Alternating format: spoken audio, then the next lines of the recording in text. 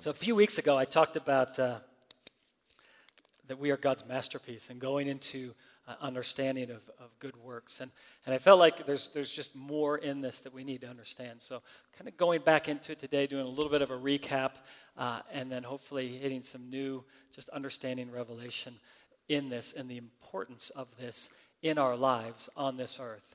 I think this is something that is sometimes we focus in on the grace side of things, and but to the point where, and we say, well, we don't need works. Actually, works is what we were created for. We were given grace by God, but we were created for the good works. And so if we don't have that full understanding of what we're created for, we actually miss out on everything that God has for us on this earth. We may still go to heaven, and 1 Corinthians 3 talks about it, but you go through without any good works. If everything is burned up, man, you go through by the hair of your chinny chin chin. Like there's everything else it says gets burned up.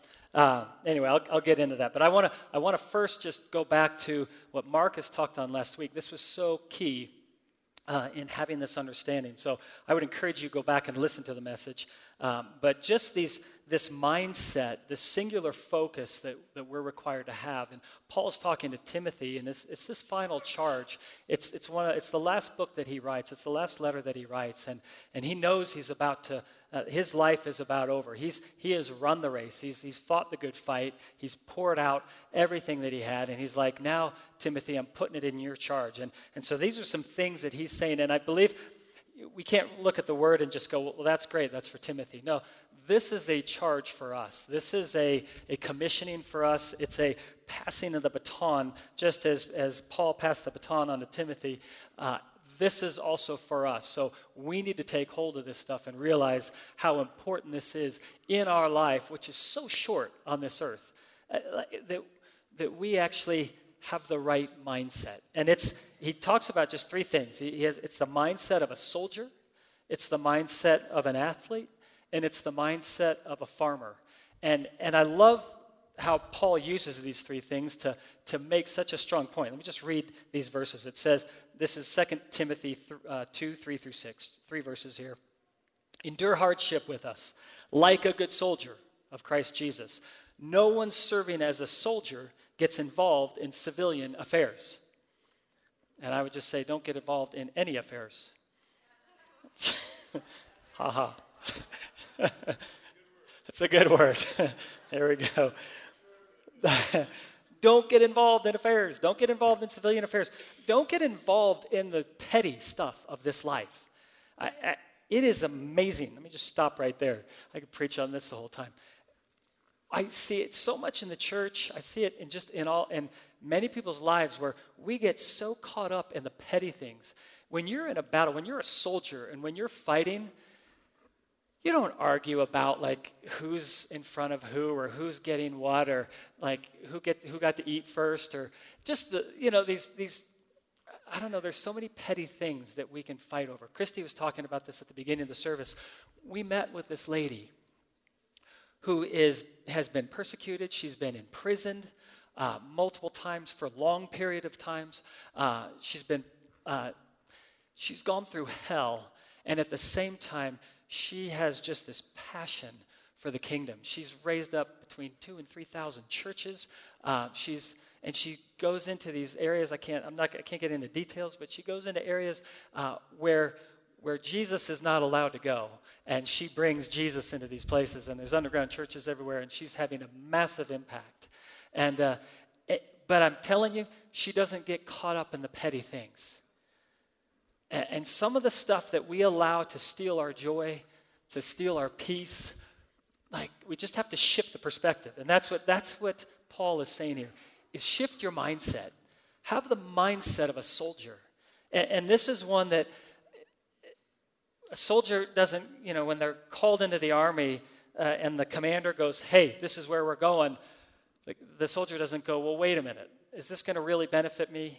Is this really good for me? No, he does exactly what the commander says because one, he wants to live, and two, they need to be in unity because there's a battle that's at hand.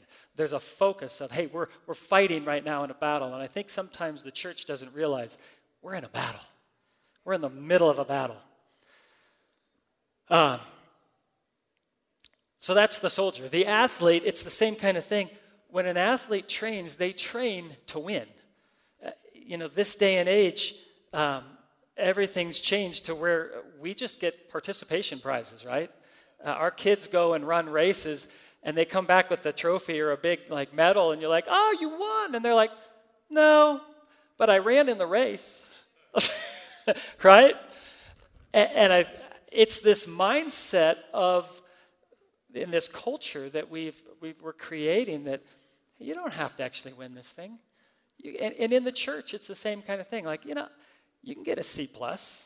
You're going to get through. It's all by grace, right? But we got to shift the mindset that we go after this. We're here to win the prize. We're here to take first place. Now, that doesn't mean pushing our brothers and sisters aside. We're coming along with them, but we're going after the prize. There is a prize. And so we got to shift that mindset and have that thing. The other thing is an athlete does not leave anything on the field. You never hear an athlete go after the race and they go, well, I would have taken first, but, I'm saving up for next year. And I just didn't want to burn all my energy on this race. No, you're going to leave everything on the field when it's the race time. You're going after the mark of the high calling. This is your opportunity. And guess what? Our opportunity on this earth, well, it seems like it's a lifetime. It is a lifetime. It's a short lifetime. We only have a short amount of time on this earth. So I want to encourage you, man, we got to start pressing in towards the mark of the high calling. We got to start going after it. We got to get our mind out of the gutter sometimes, out of the other stuff, fighting with each other, and say, no, we're the body of Christ. We got to be in unity. We got to come alongside each other, and we got to go after the prize. The third one is this farmer, and it's this understanding of sowing and reaping. And let me say, a farmer doesn't go, well, I'm going to put one seed there, and I'll stick one seed over there, and I hope I get a big harvest. Right? What do? And they pour out the seeds because the seeds are cheap compared to what they're going to get in return. And I think this is the mindset that we need to have as well. We need to start sowing. We need to start sowing everywhere, not focusing in on the things of this world, focusing in on the kingdom. How much are we sowing? If we're going to reap a harvest, because guess what? What you sow is what you're going to reap. And when you sow a little, you reap a little. When you sow a lot, you reap a lot, right? It's simple math, and it's biblical math. And so I want to encourage you in that as well. Have this mindset that we are here on this earth to sow because we will reap a harvest. And how much we sow right now is how much we will reap. And I think that's where sometimes we go, well, but it's God's grace. If we sow a little, he'll just, by his grace, he's going to give us abundance. Right? It doesn't actually work that way. If we read our Bible, that's not how it works. We are saved by grace through faith. But we're created for good works, and there is a reward that is for us. And if we don't operate in the good works that we're called to, we're going to miss out on all of that. I'm going to just jump to this right now, just to give you this understanding in a better way. This is Paul in 1 Corinthians, and he says this in chapter 3. It's somewhere in there, but don't worry about it. By the grace God has given me, I laid a foundation as an expert builder, and someone else is building on it. But each one should be careful how he builds. For no one can lay a foundation other than the one that's already laid. That's Jesus Christ. So Paul's saying, here's your foundation. Now, if any man builds on this foundation using gold, silver, costly stones, wood, hay, or straw, his work will be shown for what it is. So this is the good works. When you build on that foundation, there are good works. This is that we lay up our treasures in heaven. It's in Matthew, it talks about this. And so we don't lay up our treasures on earth where moth and rust destroy. This is that we lay it on this foundation, and it says, so you build up using the gold, silver, costly stones, wood, or hay, or straw. And it says, his work will be shown for what it is, because the day, capital D-A-Y, will bring it to light. It will be revealed with fire, and the fire will test the quality of each man's work. If what he has built survives, it says he will receive his reward. If it is burned up, he will suffer loss. He himself will be saved, but only as one escaping through the flames. You guys want to be the one escaping through the flames, or do you want to be the one who's doing the good works? And I'm going to explain good works a little more, because it is a lot different than works. We talked a little bit about it last week. Works is the things that we actually do in our own ability. The good works is what we do through the Holy Spirit. We're abiding in Christ. If we step out of that abiding in Christ, if we step out of that love and we try to do works, that becomes our works. And we get the glory in that, and God doesn't get the glory in it. When it's his works through us, he gets the glory. Okay. I'm all over the place here. So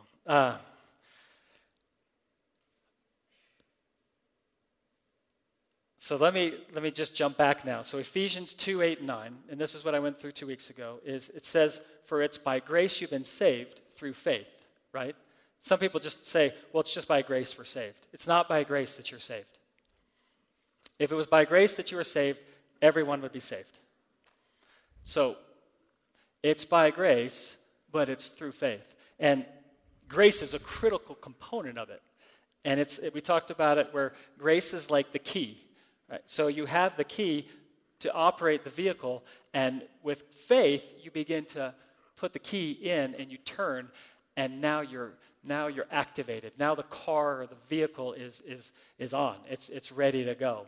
So that's the grace, the key. If you don't have the key, you can't start the vehicle. So it is critical. It's a gift of God that we have this grace, that we now have this. We didn't have this before Christ, but now we have it. So, but then it's through faith, and here's the thing. Faith without works is dead. So when we say, well, it's grace and then faith, you got to understand that there is a place of works involved, but it's not our work. It's not our stuff. It's his stuff. It's what he does. And so this is now what we step into, and this is what I want to hit on. But before I do, I just want to go back. I want you to hear these verses of the importance of the works. So 2 Corinthians 2:10 says, we're God's workmanship. We're created in Christ Jesus to do good works. This is what we're created for. Very clear. We're created to do good works, which God has prepared in advance for us to do. Okay? John 17:4 talked about this. Jesus says, he's praying to the Father, and he says, I brought you glory on earth by completing the work you gave me to do. I brought you glory by completing the work that you gave me to do. I completed the work on earth that you gave me to do. It's that if Jesus hadn't done the good works on earth, we would all be in trouble. But because he did his good works, we can now step into our good works. It's out of that abiding in him now that we actually get to do the work. Now he sits at the right hand of the Father and he says, ask me anything in my name and I'll do it for you. And greater things will you do. Like, we get to do the greater things. Let me ask you, who's doing greater things right now? Who's doing the things? Like the things of Jesus. Who's raising the dead, casting out demons, healing the sick, cleansing the lepers? Are we doing it? And maybe we just have to ask ourselves, do we really believe this stuff? Because he says and he promises that you will do what I've been doing. And greater things will you do when I go to the Father. So these are works. It's not just sitting on our butts and going, Jesus, we love you. That's all good. And we have to do that. It comes out of receiving the love of the Father. And the greatest love that was ever, the greatest act of love, the greatest work of love was Jesus dying on a cross. That was the greatest moment of works. And it was the greatest moment of love. There's no greater love than this, than you lay down your life for your friends. There's nothing greater than that. 1 Timothy 6:18 and 19 says this, command them to do good, to be rich in good works. This is pretty strong language. This is Paul talking to Timothy, saying, command them to do good, to be rich in good works, and to be generous and willing to share. In this way, they will lay up treasures for themselves as a firm foundation for the coming age, so that they may take hold of the life that is truly life. You want the abundant life of Jesus? Begin to operate in the good works that we're created to do. It's through Jesus. He's the way, the truth, and the life. But there is a life that we live through him that is of good works. It's what we were created for. Hebrews 10:24 says, and let us consider how we may spur one another on towards love and good works. Love and good deeds. Titus 2:14 says, Jesus Christ, who gave himself for us to redeem us from all lawlessness and to purify us for himself, a people for his own possession, who are zealous for good works. Titus 3:8 says, this saying is trustworthy, and I want you to insist on these things, that those who have believed in God may be careful to devote themselves to good works. These things are excellent and profitable for people. So, hopefully you guys got the point. You got it? So, I feel like this morning it's going to be a little challenging here, and hopefully convicting that we're not actually living up to where we should be. And that's okay. So this is not a condemnation on us, but it is a kick in the butt and it's for me as well. I'm going through this going, wow, I'm not living this life. I'm not doing these things. And so I'm not preaching at you. I'm preaching with you. We're all in this together. But my hope is that as we move forward, we begin to step up with a new understanding, with a new mindset, and begin to actually operate as the body of Christ is supposed to operate. Begin to have the impact that the body of Christ is supposed to have. And you want to talk about joy and peace being released? We begin to operate like this. This is where the glory of the Lord comes on us, and we begin to go, wow, this is the life that we're supposed to live. If we're not living the life, if we're living in this like fear and anxiety, it's because we're looking at the wrong things right now. We're focusing in on the wrong things. His perfect love casts out fear. If you're fearful in any area of your life, it's because you don't have his perfect love in that area of your life. You're focused on something else, and as you begin to operate in the good works, his love comes upon you. There are things released in you, and you begin to get empowered by the Holy Spirit. Here's the thing. When you're talking about the vehicle, it's like this.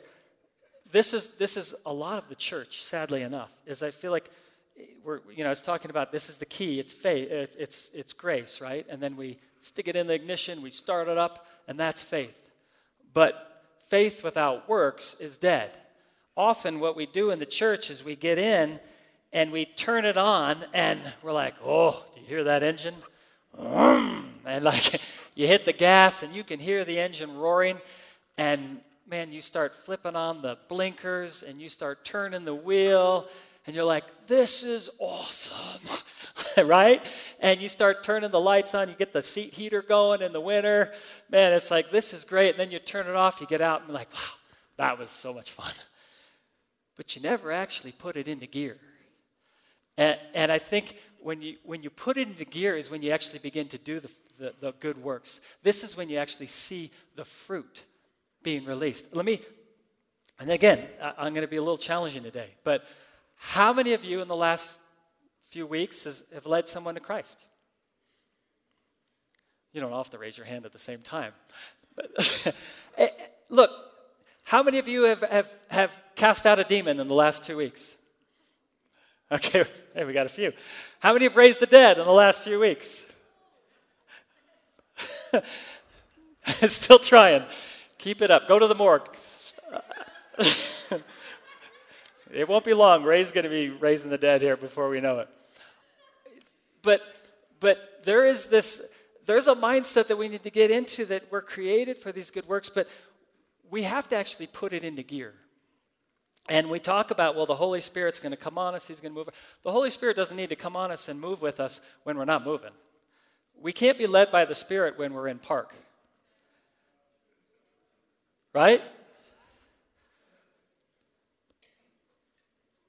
So I was talking about this on Thursday. Somebody had come to me and said, man, your messages are always condemning. And I'm like, really? This was a long time ago. They probably were. But anyway. But here's the thing. There is a difference between conviction and condemnation. And again, I believe that the Holy Spirit's going to convict our hearts. But we have to be careful that we don't actually rebuke the very work that the Holy Spirit is doing in us and dismiss a conviction by calling it condemnation. So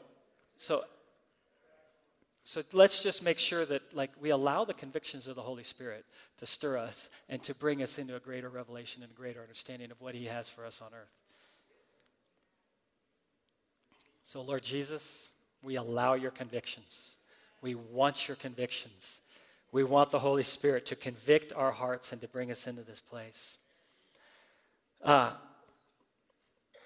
So I talked about, in John 15, 13 through 14, it says this: greater love has no one than this, that he laid down his life for one's friends. Jesus then says, you are my friends if you do what I command. I just want to kind of put that together just so you can see that. So here he says, I lay down my life for my friends, and you're my friends if you do my commands. Jesus is calling us into this supernatural love. And he calls us to do the same thing that he's done. He says, just as I've laid down my life, you're now going to lay down your life. And I think that's a hard concept for us to understand. Because we're like, well, if I die, I'm really kind of useless on this earth, right?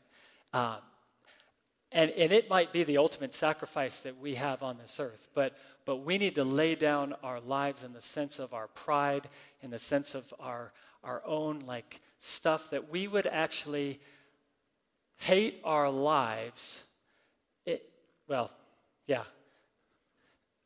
I don't know if I want to get into this. There's a lot of messages out there about we want to love ourselves well. And the scriptures actually say you need to hate yourself. It says, Jesus even says, he goes, hate your mother, your father, your wife, your children, hate them all. And even hate your own life. Now, he wasn't actually saying that, because at the same time he says, love your neighbor as yourself, right? Love them to the point of laying your life down for them. But in comparison to God, in comparison to Jesus, everything else would be considered hate. And so it's that he is worthy and more glorified than anything else in this world, including every relationship that we have. He has to be number one. A lot of times we say, I got to put my family first. No, we put God first in every situation. Now, from the other side of that, just kick that down. On the other side of that, there is this. Sometimes we take ministry, which I would actually consider sometimes our own works that we're getting glory in, and we begin to operate in those things, and we're trying to build up our churches, or we're trying to do these things that's not actually God's plan, and it's not his good works. And then we're saying, well, this is for God's glory, and it's actually for our own glory, and now our family's getting hurt by those things, and that is a bad situation. But we do put him first above everything else. We to the point of laying down our lives. Jesus says this. He says it to his disciples. He goes, here it is. Jesus says to his disciples, whoever wants to be my disciple must deny themselves and take up their cross and follow me. For whoever wants to save their life will lose it, but whoever loses their life for me will find it. We have to actually lose our life in order to find it. We have to lay down our own lives in order to find it. That's Matthew 16, 24 and 25. The thing is when we allow the cares and the worries of this world in, it's the seed and the sower, or the sower and the seed. It's that parable that Jesus talks about. It's the cares, it's the worries, it's the riches, and it's the pleasures of life that actually choke out the fruitfulness. So it's the opposite of dying to ourselves and denying ourselves. When we deny ourselves, what we're ultimately doing is we're saying, not my will, but your will be done. We're now beginning to live as Jesus lived on this earth. And here's the thing. Ultimately, what we're going after is that we would be in his will constantly, that we're living out his will. And that's denying ourselves. That's what Jesus lived on this earth, right? To the point of at the cross. And he's like, if you can take this cup from me, take it. But not my will, but your will be done. You guys okay? Okay. Let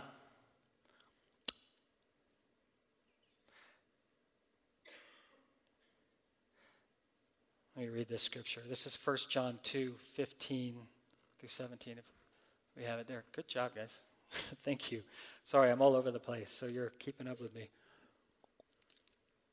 It says, if anyone loves the world, the love of the Father is not in him.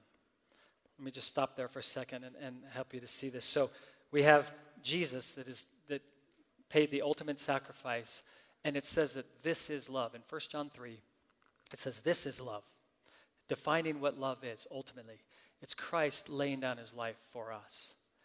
It's the ultimate sacrifice and the ultimate form of love. And so what we do is we receive that love. And as we receive that love, now we have the fullness of his love to be able to operate out of that love, which is the good works. The problem is when we begin to love the things of this world, as I talked about, the pleasures, the riches, the cares and the worries of this world. When we begin to do those things, what it does is it actually pulls us out. We're no longer abiding in that vine, in his vine. We're actually now saying, well, I'm going to kind of be in that vine, and then I'm going to be in the worldly vine. And Jesus says, when you're lukewarm, I'll spit you out of my mouth. You can't be in two vines. You can't be in two places at once. You can't love both God and mammon. It's one or the other. God makes it very clear. He's like, you will have no other God before me in every area of your life. And so this is the life that we begin to walk into. And when we deny the things of this world, the love of the Father is actually in us. Everything is a different mindset from the world. I've talked about this before. There's two kingdoms, right? There's the kingdom of this world, and there's the kingdom of heaven. And they are exact opposites. One's a counterfeit of the true one. And so we can't have one foot in each of these kingdoms. It's one or the other. So if anyone loves the world, the love of the Father is not in him.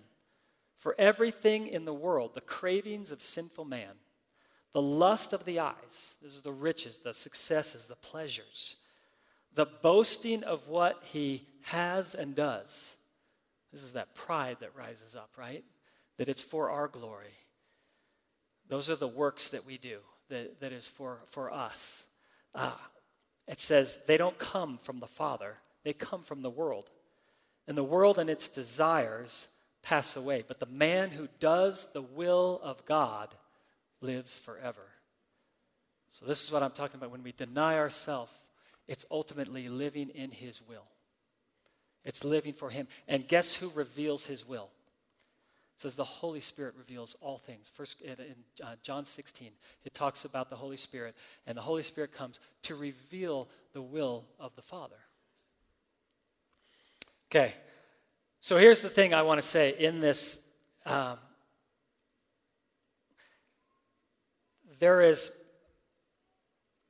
says this. 2 Timothy 4, 6 through 8 says, this is Paul, very end of his life here, and he says, for I am already being poured out like a drink offering, and the time has come for my departure. He knows his life is almost over.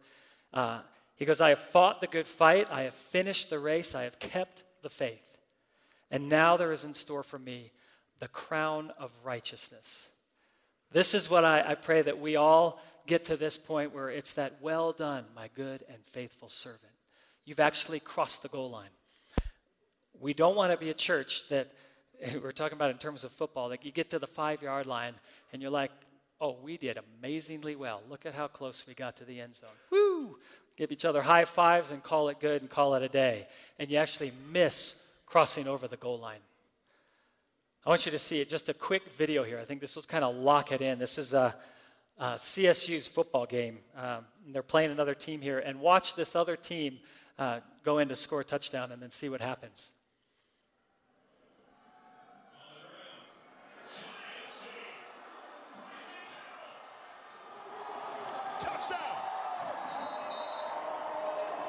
Is it in his possession?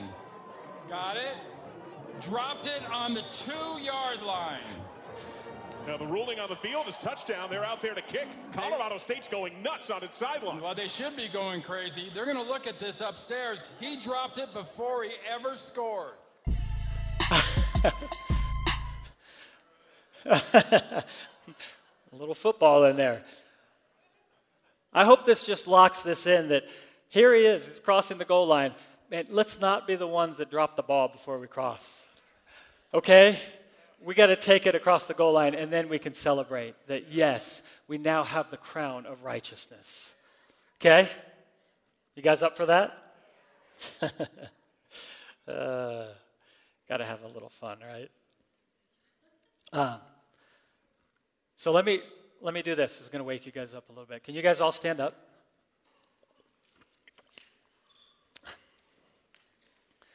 And I'm just going to prepare you here. In just a second, what you're going to do is you're going to begin to pray and prophesy over 5 people around you.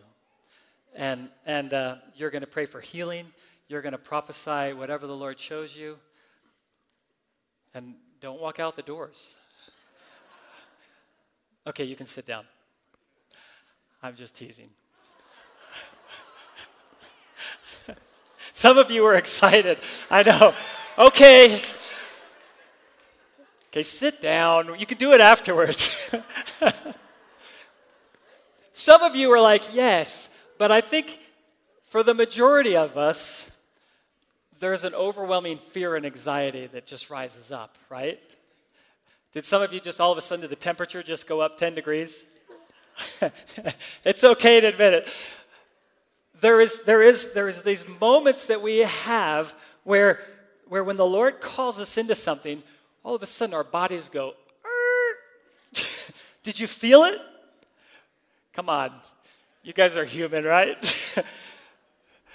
I know most of you felt it. And I probably would have been right there with you. I'm like, wait a minute, I'm not prepared. I haven't been in the Word. I'm not like asking the Lord for these things. Like, here's the thing. When the Spirit of the Lord comes upon us, He's the one that moves. We have to get over ourselves. We got to deny ourselves and say, it's all for His glory. And He operates in and through us. So that fear that you felt, that anxiety that you felt, that moment of like,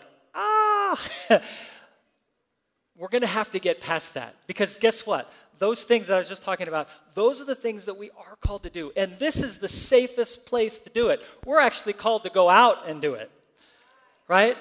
We're also called to strengthen the body of Christ. Oh, hear that pound? And the Lord says. That's the confirmation, right? So I hope you felt that, like, just that anxiousness, and this is where I want to encourage you that this is the time. I feel like, guys, it's that let's get it into gear. Let's get out of park, and let's begin to operate in the things that we're supposed to operate in. We have to get over ourselves. It's not about ourselves, and when you begin to do these things, it's not for your glory anyway. It's not so people can go, wow, Mike, you did a great job with that prayer. And that word you gave me, that was right on. You did so amazing. And I walk away going, yes, I got it. No. All we're doing is we're stepping into that place. We're denying ourselves and we're saying, it's all for His glory. And when we receive His love, when we operate with His love, abiding in Him, it says His perfect love casts out fear. And so we get to operate in this place. We don't need to operate in that fear. It says in 1 Timothy 3:16, is it? It says, God has not given us a spirit of fear. 1:7. Yeah, 1:7. Thank you. Second, okay. It's in the Timothy's. 2 Timothy 1:7. There's another scripture verse in it. It's in the Word. Thank you. The Word says, God has not given me a spirit of fear, or of, that word is timidity, of I can't do that. It's like, no, he's given us the boldness. He hasn't given us the spirit of fear, but of power. That's boldness, of love. That's that we're abiding in his love. And it's that sound mind. It's the mindset of a soldier, of an athlete, and of the farmer. That's what he's given us. And so that's what we need to operate in. And when that fear comes in, or that where your body temperature goes up 10 degrees quickly like that, come against it, shut it down, and continue to move forward. I can tell you this too. Anytime you're feeling that, that's the Lord. If you're feeling that like anxiety and fear, step out into it. Walk right into it. Face it. Face that fear. And I guarantee you'll see God move in a mighty way. I have never been disappointed. Anytime I've stepped into something, God's done amazing things. And not always what I thought he would do. There's times I've prayed for people and they don't get healed. But God moves in other ways and uses me and other things happen that are even more important. Sometimes I'll pray for people, they don't get healed, but then they accept Christ. Like, I'll take that over healing any day. Because the healing in and of itself doesn't get them to heaven. It doesn't save them. They don't have eternal life through that. They just experience the love of the Father. And it's great if you can do both. To me, that's the best, is when you pray for somebody, they're healed, you're like, let me tell you who just did that for you. Do you want him? And they're like, of course, absolutely. Who wouldn't? But what we do is we just step out and allow God to move. And he moves according to what he wants to do. We are vessels. We're the clay vessels, as it talks about in 2 Corinthians 4. But so that the all-surpassing power will be in us. It's his all-surpassing power that flows through us. Okay? I want to bring up... John, you can come up.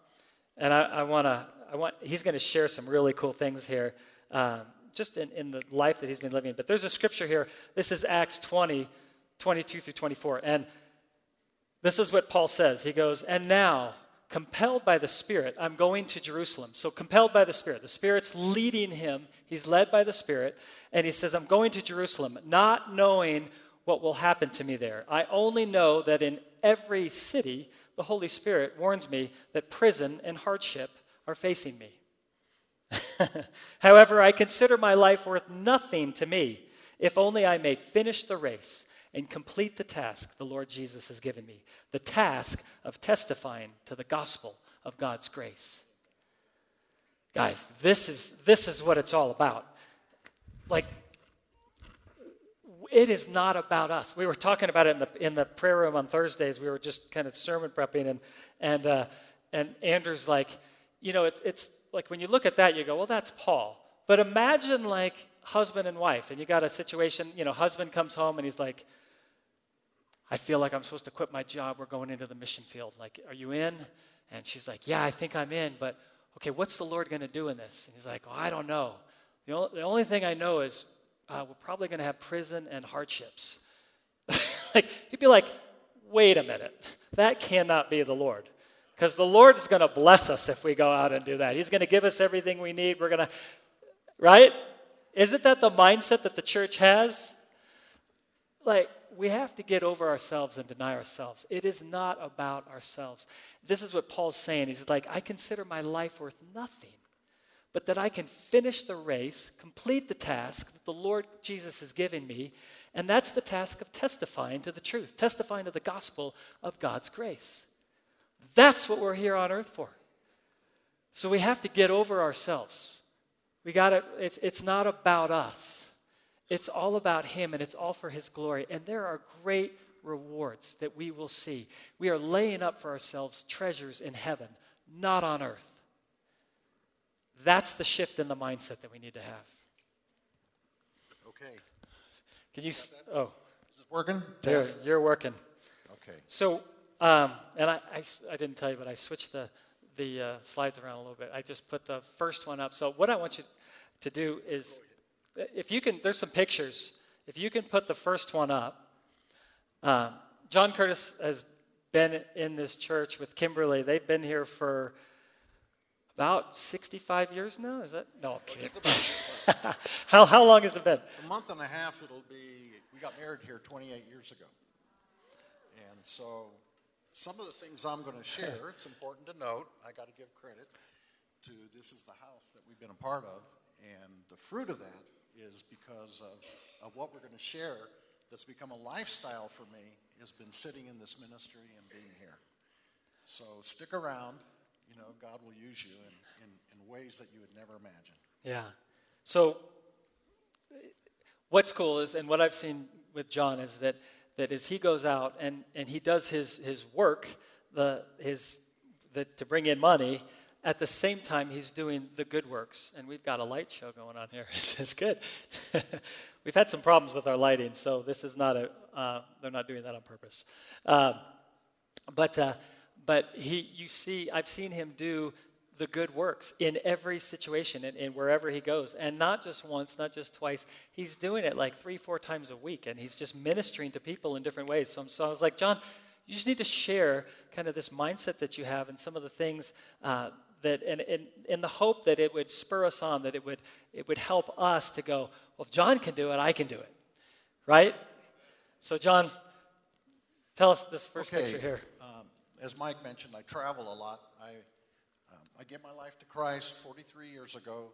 I was a wood carver. Turn this way so they can see it. I was a wood carver, and I got in front of the wood sign craze, and now I have a graphics business, and we do graphics and sign systems for resorts all over the world. And I always take people with me, either my wife or Don, who's back there. People from my team come, and while I've been on trips, they've taken pictures of us just sharing, and God just a lot of divine appointments. It's become part of a lifestyle. It didn't used to be that way. I used to go down to Kofax when I first got saved and take a van load of guys, and it was more dutiful. But now it's just become a lifestyle. It's just become easy. And that can only happen if you do, like you talked about, sowing sparingly. You know, so I sow in abundance, and I have the more divine appointments that I respond to and step out and risk, the more God gives me. And there's other people, many of you know that. I know that John and Sarah experienced that too, and others. Tracy, you know, the more we get out there and we risk, God shows up. So talk to us, yeah. What's this right one? This is Eli. Kimberly and I were on the plane. She's in the aisle seat. I'm sitting. We're going to have a nice quiet time, you know, reading Bill Johnson's book. And this gentleman sat next to us in between the two of us. And he is a fighter pilot for the German Army. But the German Army's friends, he came here to Colorado Springs to fly F-16s. So we had 5 hours with him. And he's an example. I was telling Mike, you know, it's so true. Sometimes we sow the seed, sometimes we water, and sometimes we reap. So we have a few examples, and we'll do this quick. Reaping is the most fun, by the way. But this was one of those cases. So I've been faithful in sowing, and of course the ultimate is when you can fully lead someone to Christ, pray for them to be filled with the Spirit, and then I've kept in touch with him. All these that we're going to show were all done in just the last year and a half. But a year and a half ago, we were flying from Miami. He sat between us. Within 40 minutes, 50 minutes, he was so receptive. I don't even know how it started. We started talking. It was very obvious what Kimberly and I believe. And Kimberly was busy doing her book, and she likes reading. And she just kind of left alone, but she was praying. And we led him to the Lord within the first hour. And then the more we shared, I mean, he was just like fruit. He just dropped. I mean, I just had to put my hand out. Now, that meant a lot because how many hundreds of times that hasn't happened? So I felt like it was a reward just to love on him, and I gave him my Bill Johnson book. That was really hard for me to do.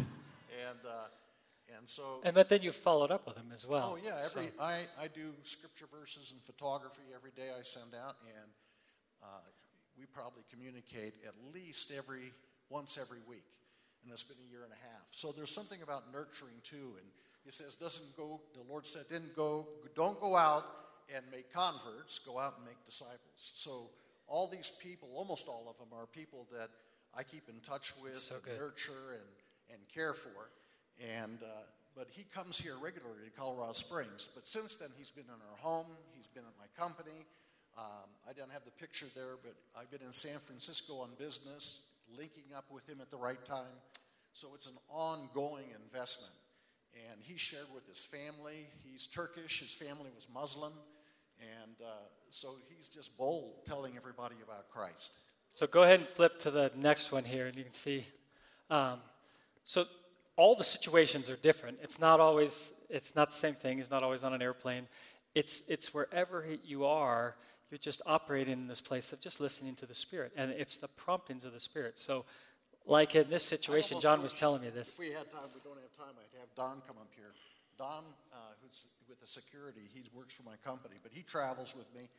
And we were having dinner on next to a marina, and we were celebrating. We just finished doing work for a historic property in Charleston, and this couple was there, and I was just drawn. And I think the Lord said all through the scriptures, you see, he was moved with compassion.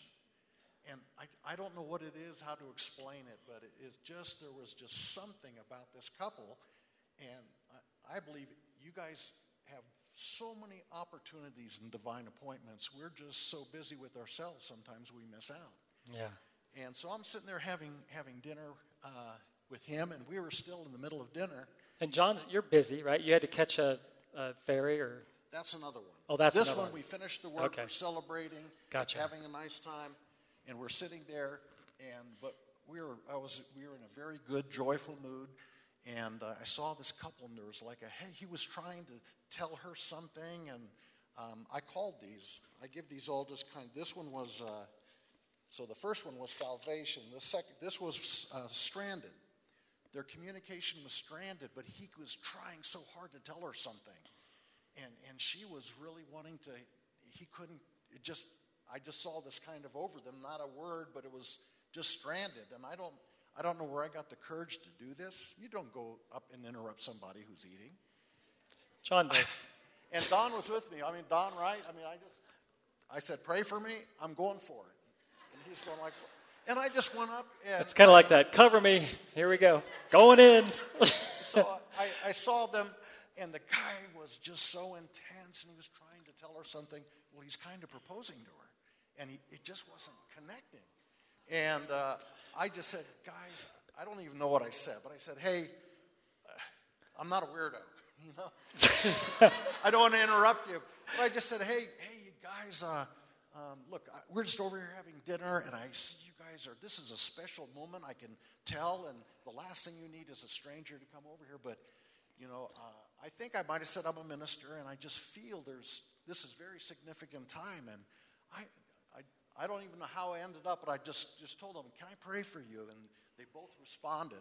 And I said some other things, but they were it was the right time at the right, and I love this verse in Isaiah chapter 50, verse 4. The Lord has given me the tongue of the disciple that I could sustain one who's weary with a word. He wakens me morning by morning. He teaches my ears to obey. So as I marinate in the Lord and filled with him, these things happen. Sorry, thank you. You're the catcher, huh? That's right. Any rate, so I ended up praying for them. He's crying, she's crying. They're thanking me profusely. I don't even know, but the other thing we were talking about, it's when you step out is when the Lord, all I knew is I felt compassion. I knew it was the Lord. Something was going on, and I'm risking it. And I went for it, and the Lord showed up.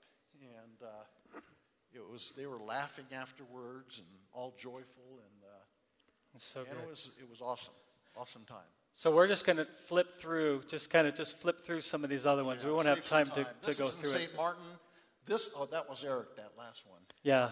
This guy is ongoing. Every day I send him verses. He has a Passion Translation, of course, with And his name you on led it. him to Christ, right? But we led him to Christ. Yeah, so he that's- was working at a hotel in San Francisco. I do graphics. We did the sign system. He was there kind of watching us. And he told us, he says, well, where are you guys going to party at tonight? Well, we first already kind of connected with him. He thought we were pretty cool. And he said, where are you guys going to go party at tonight? Like, maybe I'd like to go. And we were just kind of in the presence of the Lord. We're just cooking, getting our work done, singing songs and stuff. And I don't even know how, I just exploded on him and said, we're going to party with Jesus. And right now, you can meet him. And you normally do that kind of a thing, but that's fit that situation.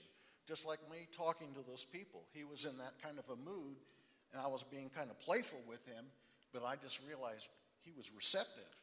And it was like, whoa, and So the thing is there is, so when you're in those situations, don't question what the Lord's doing or how the Lord's doing it. This is where you kind of, faith is Robbie Dawkins says, faith is spelled R-I-S-K, right? That's it. So sometimes it doesn't make sense in our mind, but his ways are not our ways. And so as we step out in these things, like he's doing there, it doesn't make sense maybe to say, well, we're going to go party with Jesus. But it did make sense in that moment for him, and it impacted him right there. And he ends up coming to know Jesus. So it's that walking just in step with him, walking in obedience with him, and listening to his voice, and then moving out. And even sometimes I don't get that word of the word. It comes when I step out and I started to pray for him. I started to talk about something about his past. God wants to free you from the guilt of your past. Yeah, so you walk up to people. 2 years ago, him and his daughter, 10-year-old daughter, were driving in San Francisco, and a guy came in front of them with a bike. He ran over him, and the guy passed away in the hospital. So he was haunted with failure in a marriage and guilt, and I didn't know what I was praying into. And that's one of the things we learn in the ministry team with Ray is, when you're praying for people, God will give you things as you step out in faith. And this is, we're like best friends. And it's been a year and a half. And, that's good. But he got healed of that and delivered. And next trip to San Francisco, we're going to baptize him in the ocean with suits on, no problem.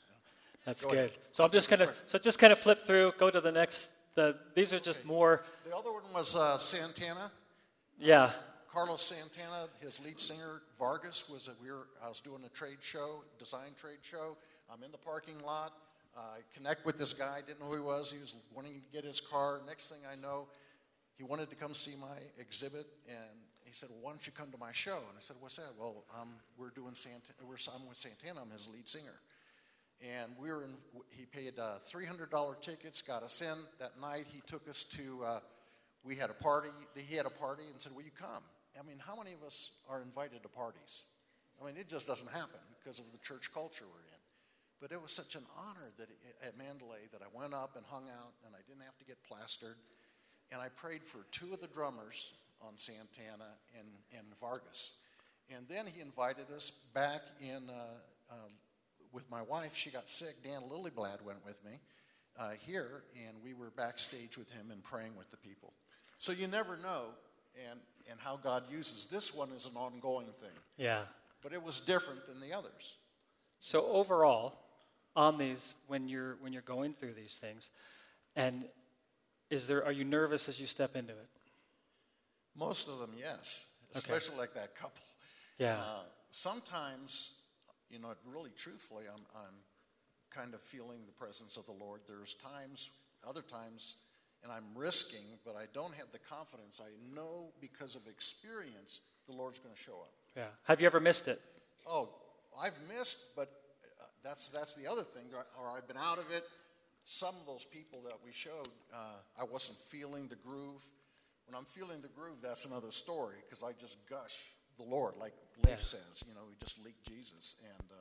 But sometimes you're not, right? But you still step sometimes I'm not, out. and I don't feel it, and there doesn't feel like a connection. And I can, Lord, I'm just really trusting you. And I'd have to say, every time I leave situations like that, I just praise the Lord, thank him for the opportunity. I did what I was supposed to do to step out. That's right. And it says that his word in Isaiah, his word will not return void. Yeah. And I trust that when we sow something of the Lord, and people can feel love. if I was doing the 4 spiritual laws and here's the track and, and you need to do this, if you were to die tonight, you don't know where you're going to meet the people at, if you're sowing a seed, watering, or if you're going to, it's the full enchilada, But the goal is just that out of that love is they can feel that. So even if they might seem rejecting you, I got a note from a gal that we prayed for like a year and a half ago, just yesterday, saying your life you made a mark on my life. That's good. Because we'd stepped out. And that was a year later, and I didn't think anything happened, Well, give John a hand. Thanks, guys. John, thank you. Go for it. Bottom line is just, it isn't that big of a deal. We talked about living hope. We talked about joy. That's in you. That's right. You got everything you need. Peter says you got everything pertaining to life and godliness. You got the King living in you. We host his presence. Let's carry his presence to people. And risk it, and you'll see God show up. Amen. And John said, oops, here's your notes, John. John was saying that in all these times, and he said it's been hundreds now, not once has there been a regret. And I can tell you the same thing in my life. Like, I think sometimes we're like, we're fearful in these things, but every single time we step out, and it takes that risk. But every single time that I've ever stepped out, every time that John's ever stepped out, we've never regretted it. It's never been a regret. Even in the moment, like there was one time in Houston where I did something, I prayed for somebody who was an employee, and I didn't want to do it, and I was like, made a deal with the Lord. I'm like, Lord, if you clear out the entire office, and he's the only one there, I'll do it. The next day, boom, it was him and me, and I was like, dang it. So I was like, all right. And I prayed for him for healing, and he didn't get healed. And I went home, and I was like, God, like I did my part, and what happened? What I didn't know is the impact that had on his life, and how he said, later found out that he went home, talked to his wife about it, and they were in tears over the fact that I would pray for him. And Christy and I were talking about this, and she's like, what would you tell yourself now? And I was like, if I could go back now, I'm like, I should have, the thing I could have done is given him an invitation to accept Jesus. His heart was so ready, and I didn't give him that invitation. I tried to pray for him, and he didn't get healed, and I was like, well, I guess God, you didn't show up there. But I just want to encourage you, don't stop. Don't when it doesn't meet your expectation, don't go, well, I guess that's not for me. It's kind of like, this is the way I see it, is when you're a baby, when you got a little baby, had a little baby over here. When you're crawling and you're learning to walk, you don't stand up the first time. Did you walk the first time you stood up and be like, got this, start running? No, you get up and then boom, you fall back down, right? What child has ever gone, well, that didn't work, not doing that again? Right? No, you get back up and you got encouragement. People are encouraging you man, do it again. Yeah, that didn't work out quite right, but you'll get the next one. And I think this is what we need to get is we need to realize we might be still crawling right now, but this is that. Let's put it into gear. Let's start to engage. Let's start to engage with people. Let's do the good works. Let's begin to share the gospel. Let's begin to share his love. And like you said, it's not the 4 spiritual laws that we're speaking into people. Don't grab your tract and just share the love of Jesus with them. It's that simple, right? Okay, just to wrap up here in 3 or 4 minutes. The other thing I just want to say is, in the body of Christ, we talk about doing the good works. It is so critical that we do the good works in the body of Christ as well. Galatians 6, 9, and 10 says, let us not become weary of doing good. And let me say also, along with doing the good works with the body of Christ, we can't quit. Heidi Baker says it this way, if you don't quit, you win. It's that simple. It's not complicated. If you don't quit, you win. And listen to this. It says, let us not become weary of doing good, for at the proper time we will reap a harvest if we do not give up, if we don't quit. So we press on to the mark of the high calling. We continue on. We go after what God has already set before us and has already planned out for us. We go after that as an athlete, as a soldier, as a farmer. We sow into that. Goes on to say in the next verse, it says, therefore, as we have opportunity, and this is what John was just referring to, there are so many opportunities that come up. What happens is the busyness of our life actually shuts down the move of the Holy Spirit. We are so busy in the things that we do. And let me say, I'm the pot calling the kettle black. If you know, I'm always running around the church. like it's always that I got one more thing to do. But it's that busyness that actually shuts down our ability to just hear the Spirit and move in things. Because we're like, I'm so busy, I'm running my path. It's like the Good Samaritan, right? Like everyone who had the task, they had the things they had to get done, they just walk on the other side of the street and keep going. We have to stop for the one in front of us. We have to love the people that are right in front of us. There's so many opportunities.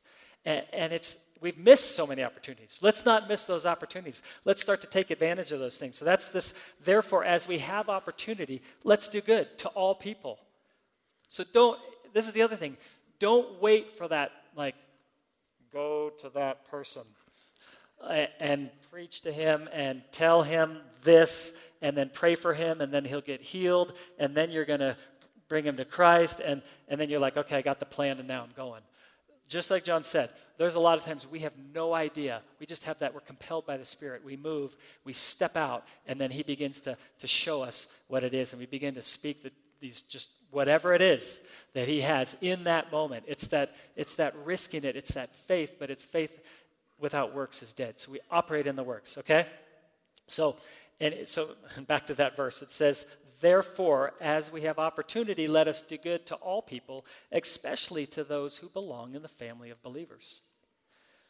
There's something so important about being the body of Christ, working together in unity. I'm not going to take you here just because of time, but Romans 12, verses 3 through 8 talks about this. It talks about just the different gifts that come from the Spirit. So it's grace. It's by his grace. It's through the Spirit that we have these gifts. It's not us. It's not our own ability. If you think that you're doing really well and this is my gifting and this is what I have, no, it's by his grace. So don't take pride in it. Don't think you're all that, because you're not. But use what you've been given in the moment for his body, to strengthen the body, because you do play a part. The body of Christ, people always say, be the hands and feet of Jesus. I don't know where that came from, but there are more than just hands and feet. It's a whole body. So you're not just a hand and you're not just a foot. You may be an eye or an ear or a nose or a leg or an arm, but the point is we each play our part. And when one part doesn't play its part, for all you guys in here, if one of you is a foot and we're running in a marathon and you decide not to do your part, guess what happens to the rest of the body? Right? I got a limp foot here that's not playing their part. Everyone else is moving along, but that darn foot is just kind of rolling along there. And it affects the entire body. When it says when part of the body suffers, all suffer, it's not a command that we're supposed to suffer with the body. It's an actual fact. When part of the body suffers, the body suffers. When part of the body is honored, the rest of the body gets to rejoice with that. It's just a matter of fact. It's because we're the body of Christ. It's because we're one in spirit. We have one spirit, but we all play different parts. And guess what? It's not by coincidence that we all have a different part. The Spirit knows and sets it up like that. You're here for such a time as this, and your part is to be played, and the Spirit has given you grace in that, but you got to actually step out and do it. You can, and it's not about you. It's about the rest of the body being the body. So when we all step up and play our part, watch out, devil. We are going to be a force to reckon with. This is the body of Christ becoming the bride. This is where we step up and we play our part. We all begin to move and we all begin to do what we're called to. And I do my part, you do your part, you do your part. And man, now we're operating in the fullness of Christ. It's Ephesians. Okay. So don't quit. Here's what I'm going to end with. There's some practical ways. If we can just put up, there's some practical ways that even in this church right now, if you're part of this church, Like this, we talked about this a while back. This is not a consumer church. This is like we're family, right? When you go have Thanksgiving dinner all together, you don't just come and say, what's for dinner? Right? We're all playing a part. You're cutting up the potatoes. You're doing this. So as even in this church, like this is not, well, this is the church and I just get to be a part of it, just partake in it. No, like this is your church. If you don't like something about the church or something that's happening, fix it. Like, let's do this together. Let's become the church. And so these are just things I just kind of threw up here. There's so many other things. But I put Winter Shelter Network laundry. We had somebody come in. They had 8 bags of laundry that they're doing for our Winter Shelter Network. They're like, boy, it'd be great if we could get somebody else to help with this.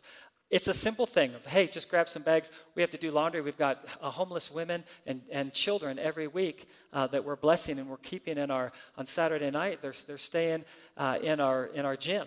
But then we have to do the laundry every week. It's these we call them menial tasks, but there are things that we have to do as we're blessing people, and this is the body being the body, and we're all playing our part. But there are things like that you can do. There's helping out with the children's wing, from babies up to middle school. There's handiwork that can be done. If you're like, oh man, I've seen this thing and it's been like a mess for a year.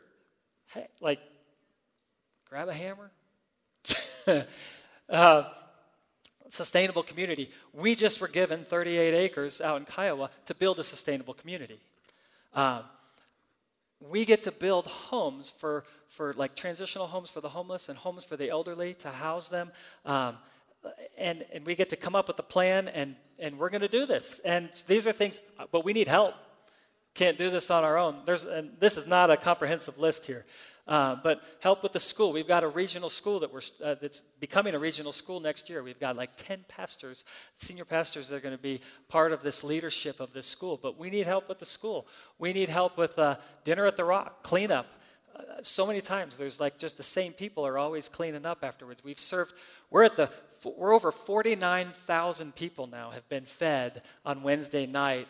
We bring people in, and it's amazing. Yeah, you guys can give yourselves a hand because it's a huge deal. 49,000 meals that we've served. We're hoping we hit the 50,000 mark by the end of December here. Inner City Ministry, we've got AV. You can help with AV back here, slides, greeters, ushers. We always need more people just to greet, to love on people. Freedom Ministries, just praying over people, impacting people's lives. We got the coffee shop. You can help there. Mission trips. We've got mission trips that you can be a part of. Help with the family brunch that we do once a month on Sundays. Intercessors. We need intercessors. We pray before the service for an hour. We need more intercessors. We need people praying. That room's packed, which is awesome, but that's not enough. We need more people to pray. We have fervent prayer once a month. Be a part of that. We have life group leaders that we need. We need more life groups. So there are so many things that we can do, but let's be the church and play your part. And here's what I would encourage you. I asked 2 people, Sarah and Teresa, to be in the back, and they're just going to. This is just kind of an action step. If this stirs your heart, you may have no idea what your gifting is or what you're supposed to do. The point is just say yes. So you can just sign up. I can sit down with you. Somebody else can sit down with you and just say, okay, let's see what are some things that are stirring your heart that you may want to be a part of. There's so many other things in addition to that that you can be a part of. But it's just saying yes to participating in this and being the body of Christ. We're here to be the body, and we're here to impact the world. Okay? You guys want to stand? Amen.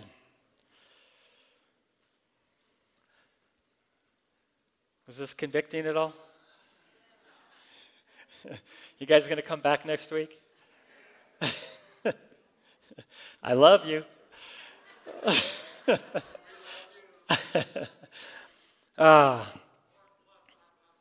Thank you. Yes, that was the prayer I was going to have. And Christy, yes. Well, let's just put our hands out. And this is the simple prayer. God, what would you have me do? Today, there's the short term, just what God wants us to do in the moment. There's the assignments that he has for each of us. There are assignments that he has for your life. So, Lord, right now, as we just have our hands out, Lord, we we have our hands out in a way of just surrender to you. We deny ourselves. We deny the pleasures of life, the worries of life, the riches of life. And we say, God, we want to live for you. We want to live in your will. Holy Spirit, would you lead us and guide us? Lord, as we begin to kick it into gear, as we begin to not just operate in neutral or in park, but as we begin to move out, as we begin to step forward, or that we would be led by your Spirit. Would you lead us and guide us? Lord, I thank you that as we arise, as we shine, Lord, that your glory comes upon us, that we get to live a glorious life in you, the life that you actually created us for, designed us for. So, Father, I pray for an empowering in each person. I pray this is a commissioning. This is a baton being passed to say, go. Go out and do the good works that you're created for. Stay in that love. Remain in his love. And let that love overflow us. Let it be the overflow that touches lives, that impacts lives. Lord, we give you all the glory. It is for your glory. May fear not hold us back, but may we have that power and that love and that sound mind by your Holy Spirit. Give us the grace to accomplish everything that you've called us to by your Holy Spirit.